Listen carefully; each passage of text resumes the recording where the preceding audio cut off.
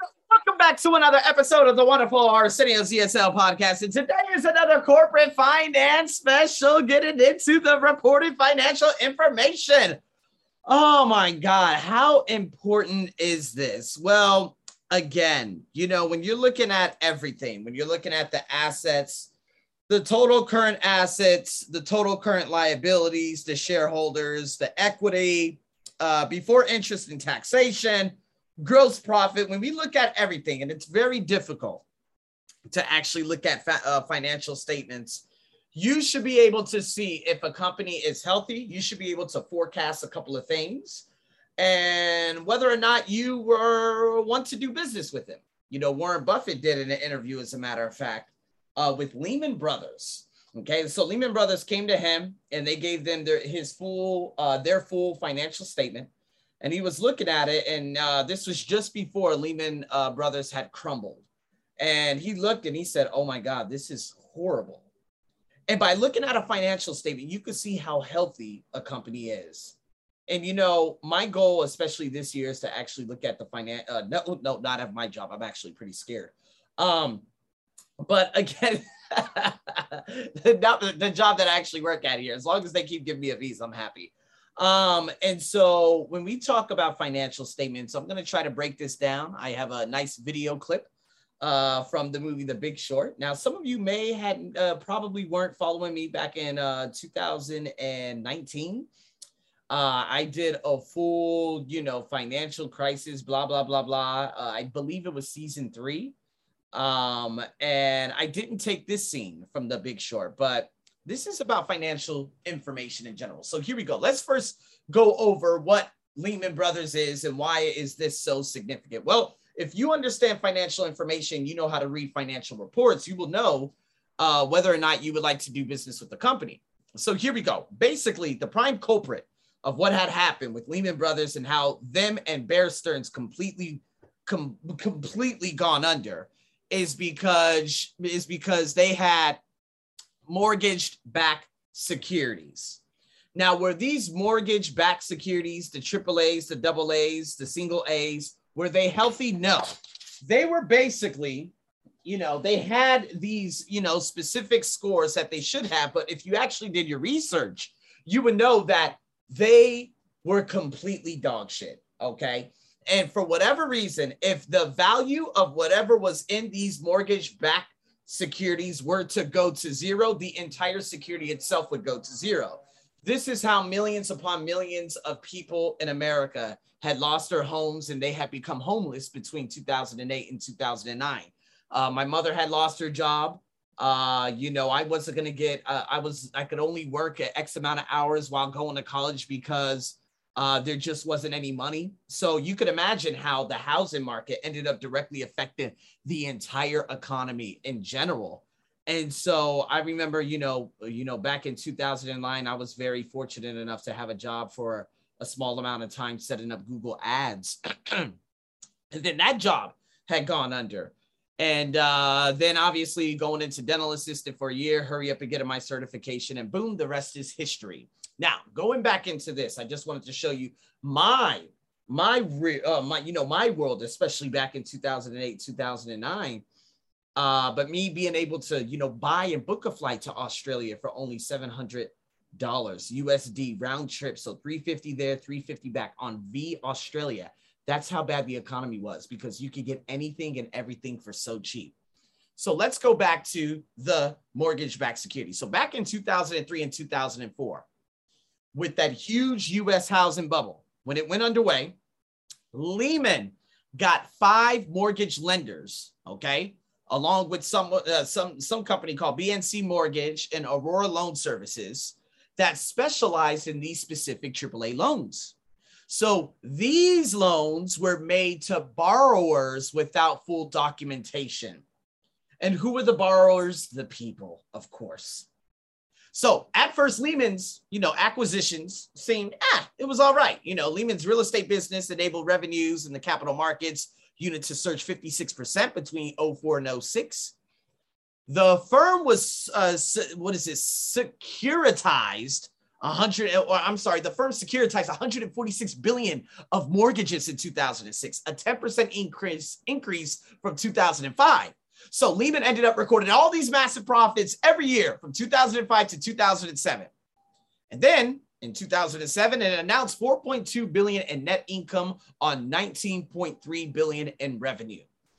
Now, there was a colossal, meaning a very massive miscalculation, because in 2007, Lehman's stock price reached a record $86.18. Okay, so we're talking $86 per share. And next thing you know, it ended up giving that market capitalization of nearly 60 fucking billion. But see, what ended up happening by the first quarter of 2007, cracks in the U.S. housing market were already becoming apparent. So the defaults on those subprime mortgages began to rise to a 7-year high. And on March 14, 2007, a day after the shock had its biggest one-day drop in 5 years on concerns that rising defaults would affect the profitability of Lehman. So again, the firm ended up reporting, all these wonderful revenues and profit, for that first quarter. But following that earnings report, Lehman said the risks posed by rising home delinquencies were well contained and would have little impact on the firm's earnings. This is basically Wall Street bullshit. Okay, investment bank bullshit. Basically telling all their investors, hey, everything's going to be good. It's that huge clown. Oh my God, I don't know if you guys have watched him before. Cramer. There we go. Finance Kramer. If you type Finance Kramer, Bear Stearns, 2008 on YouTube. This guy wrote in an email in 2008 saying, should we pull all our money out of Bear Stearns? He was like, no, do not pull your money out of Bear Stearns. Absolutely not. I would invest more. Bear Stearns went to shit. Now, let's not get ahead of ourselves, okay? This is the beginning of the end for Lehman. So Lehman's stock ended up falling, okay? Because it just plummeted. It was terrible, okay? Because that credit crisis ended up erupting in August 2007 at the beginning of the third quarter, right? And so with the failure of those two massive Bear Stearns hedge funds, so during that month, the company eliminated 1,200 mortgage-related jobs and shut down another unit. So you could see that it ended up just crumbling. And this is probably at the time where they went to, of course, your bro, okay, Warren Buffett, and said, hey, check us out. You want to invest? And he's like, oh, hell no, you guys are fucked. It ended up closing these AAA offices in 3 different states. And those people that they had done work with before, the BNC, the Aurora, they ended up just shutting down. So even as the correction in the U.S. housing market gained momentum, Lehman continued to be a major player in the mortgage market. So here we go. In 2007, Lehman ended up underwriting more mortgage-backed securities than any other form, okay, or firm. So they ended up having this 85 billion portfolio, 4 times its shareholders' equity. And so when it came into that last quarter, we're talking October, Lehman's stock ended up rebounding, and the global equity markets reached new highs, and prices for fixed income assets staged, let's just say, a rebound. But then the firm did not take the opportunity to trim its massive mortgage portfolio. They just kept saying, hey, keep buying. Everything's going to be all right. And guess what? That would have ended up being, in retrospect, the last chance for it to bail itself out. So in 2007, hurling toward failure, Lehman's high degree, okay, of that leverage is pretty high, okay? They had a very large mortgage securities portfolio. Now, because of that, it made it very and highly susceptible to the deteriorating market conditions. So what ended up happening on March 17, 2008, due to the concerns that Lehman would be the next Wall Street firm to fall and, fall like Bear Stearns, its shares plummeted almost 50% of the entire capitalization. And so by April, okay, after, some other, converted some of its shares and yielding all this other stuff, Well, guess what? The stock just continued to just go on to shit. And next thing you know, hedge fund managers ended up questioning the valuation of Lehman's mortgage portfolio because Lehman wasn't very transparent about the money that they had. You see? So again, in June 2008, I still remember this day from the back of my mind. I remember I was sitting behind the counter at my at the sports center at my college, just doing a part-time job. And I could say 1 or 2 weeks prior, maybe even on this day, I remember Johnny, my boss at the time, came to me and said, "Hey, Arsenio, listen, you can't work this summer." I said, "What do you mean?" He said, "The college doesn't have any money." And I said, "Wait, but I just like moved in like on my birthday to, an apartment with my friend. So I don't have any money." And so I had, it was such a stressful time for me because I'm like, how am I going to get the money to pay for anything if you are taking away my work study? And so what ended up happening right on that single day, Lehman finally announced the second quarter loss. Okay. So we're talking April. What is it? We're talking April, May, and on June 7th, they announced that 2.8 billion loss. And then reported another raise, like, what is it? And reported that it raised another 6 billion from investors by June 12th, 5 days later. And then it ended up saying, "Oh, we boosted our liquidity pool to 45 billion. And I'm like, you guys are just lying your asses off. Because guess what? It was too little too late. Over the summer, they had unsuccessful overtures to a number of potential partners. People said, "You know what? You're full of shit." The stock ended up plunging 77% in the first week of September. Next thing you know, the plummeted equity markets worldwide. And then that was it. Lehman and everything, the stake, there was a Korean Development Bank, as a matter of fact, were completely dashed. Because that South Korean bank was like, "Oh, whoa. We're putting everything on hold because we think you're full of shit, Lehman." And so, again, that stock just continued dropping and dropping.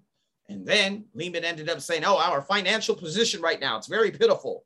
On September 10th, they were like, "Oh, the third quarter report is absolutely horrible. 3.9 billion in loss. Another 5.6 billion write down. Credit ratings were through the roof." And then by September 11th, the stock has suffered another massive plunge of 42% due to these developments. And so then, obviously, September 15th, 4 days later, Lehman declared bankruptcy, resulting in the stock plunging 93% from its previous close just 3 days before. And that was the end of Lehman. Can you believe that? It's amazing how everything, breaking that down and seeing how it just went to shit and seeing all these investment asshole bankers just leaving crying. I'm like, oh, fuck off. You guys got millions of dollars. Kiss my ass. How about the millions of others of Americans who bought and got these subprime ass mortgage-backed loans and ended up getting, purchasing a house with it? Millions of homes and people are now homeless. And now I'm going to bring to you this specific wonderful clip from the movie The Big Short. You guys can check that out very easily on any free website, or, you can just, watch it somehow. Okay. But I'm going to play this audio for you. You guys are going to be able to hear this, and then I'm going to sum this bad boy up in terms of financial information and financial reports. So here we go. That yes, Morgan has suffered some losses, but our liquidity is strong and there's no cause for concern. Morgan Stanley. Would Benny Klieger be concerned? Because word on the street is that he took some pretty heavy losses. Kathy, come on. We know each other. What's going on? How bad is this? Okay. 2 years ago, Benny Klieger in Morgan's bond department also started shorting subprime housing, $2 billion in triple Bs. Benny is smarter than I thought. No, he's not smart at all. The premiums on the swap ate into his desk's profit. To cover his triple B shorts, he sold a lot of A and double A swaps as protection, a lot. He believed that there was no way that they could be affected. Tell me Morgan Stanley doesn't hold the contracts on these swaps. Sure does. Holy shit. All this time I've been trying to figure out who I'm betting against, and it's Morgan Stanley, which is me. What's your exposure? 3 billion? Please don't tell me it's more than 4. I can't answer that. I can't answer that. Yes, you can answer that, because I walk in here and people are crying in your hallway. Kathy, you bring me in to tell me everything's fine, and everything's not fine. What is happening? The long exposure is 15 billion.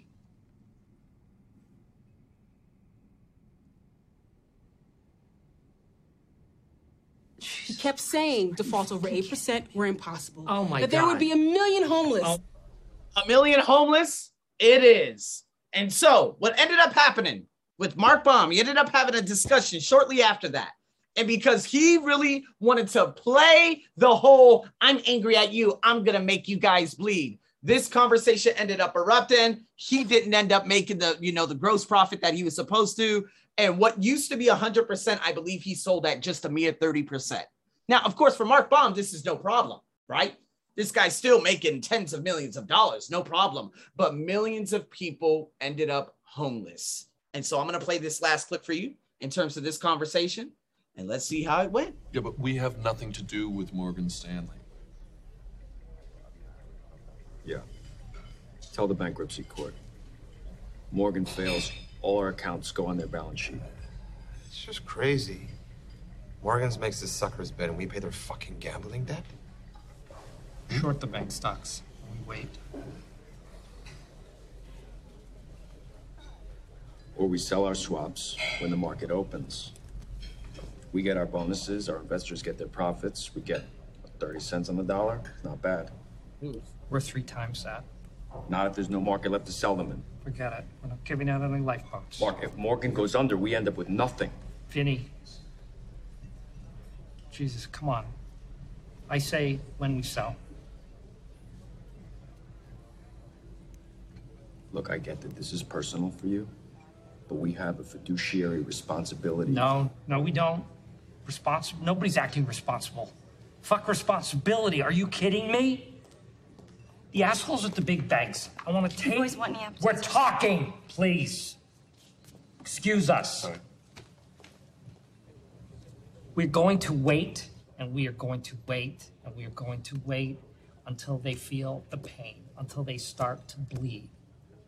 That is what I want. But what about our clients who've entrusted us with their savings? I say their when we pension? sell. This isn't about you. This isn't about you. Hey, You're up beside Mahogany. I say when we sell. Whatever you say, Mark. And then, because Mark was out with a vengeance, what ended up and ultimately happened was, I believe, I think it was 30 cents on the dollar they sold it for. Now, other things, other movies, you could watch The Margin Call. That was a very just star-studded cast movie. What ended up happening, they had a fire sale. And a fire sale is basically you open up and you just sell to everyone, anything outgoing, no swaps within the company. And so, again, what was $1, let's say 90 cents to the dollar, 95 cents to the dollar, as the hours went on throughout the morning and the afternoon, it went from 80 to 65 to 50. And then that was the end.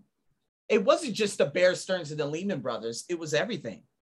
And so to sum up this podcast, reporting the financial information. If you are in corporate finance, and I love it because I deal with so many accountants. I'm actually working with an accountant right now. And considering that there is going to be another shutdown, if not had already been announced, coming up real soon because Omicron, it is very critical to have an accountant on board. Someone in corporate finance that could actually look at everything and say, you know what? Okay, let me check and see if everything's healthy in here. Let me see, okay, loans payable, accounts payable, taxation payable. Let me check everything out. And if you have someone in regards to the salaries paid, the rent, the utilities, and you're able to break it all down and see, it's not good at all. That's why South African Airways fell. Tim Cook fell. They weren't healthy to begin with. All it took was not even a couple of weeks of COVID, and Tim Cook was gone.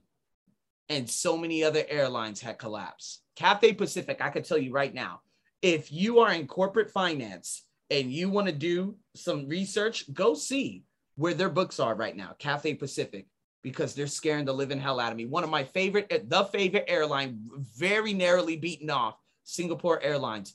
They are going to fail because guess what? Their sister, what was it, Cathay Dragon? They fail unbelievably quick. So if you're very good at reading financial reports and information, you're going to see how healthy a company is and see if doomsday is approaching. And I can tell you right now, if we look at, some of the companies, the SMEs, unfortunately, out here in Thailand that were hanging on by a thread, and then next thing you know, there was another shutdown that was announced in April. Unfortunately, some of the best restaurants in Bangkok had fallen. Because if you look at their financial information, if you look at, the loans and how much that was outgoing, how much they had to pay the landlord, how much they were making in general, it just was not good. And so there it is, people. This is why I love talking about money. This is why I love talking about corporate finance. So in saying that, thank you so much for tuning in to another wonderful Corporate Finance a day. And Monday, we're going to be talking about changes and describing changes and financial changes and listening to audio in the next episode. So with that being said, stay tuned for more. I'm your crazy host as always. Over and out.